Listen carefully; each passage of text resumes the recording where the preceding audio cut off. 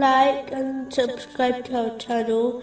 Leave your questions and feedback in the comments section. Enjoy the video. Continuing from the last podcast, which was discussing chapter 110, verse 1. When the victory of Allah has come and the conquest. In a narration found in Sunan Abu Dawood, number 4297, the Holy Prophet Muhammad, peace and blessings be upon him, warned that a day would soon come when other nations would attack the Muslim nation, and even though they would be great in number, they would be deemed insignificant by the world. Allah, the Exalted, would remove the fear of Muslims from the hearts of the other nations. This would occur because of the Muslims' love for the material world and hatred for death.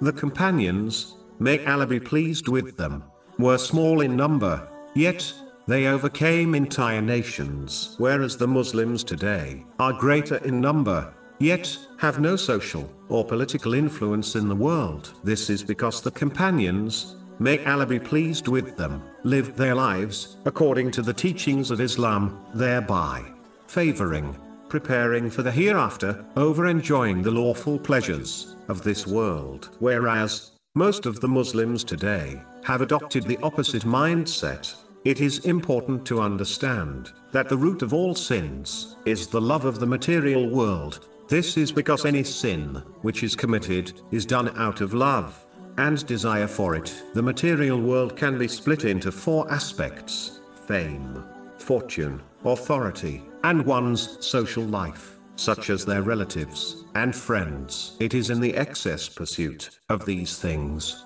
which lead to sins, such as earning unlawful wealth out of love for fortune. It is why a narration found in Jami Tirmizi, number 2376, warns that love for wealth and authority is more destructive to one's faith than the destruction two wolves would cause if they were let loose on a herd of sheep. Whenever people seek the excess of these aspects of the material world, it always leads to disobedience of Allah, the Exalted. When this occurs, the mercy of Allah, the Exalted, is removed, which leads to nothing but trouble.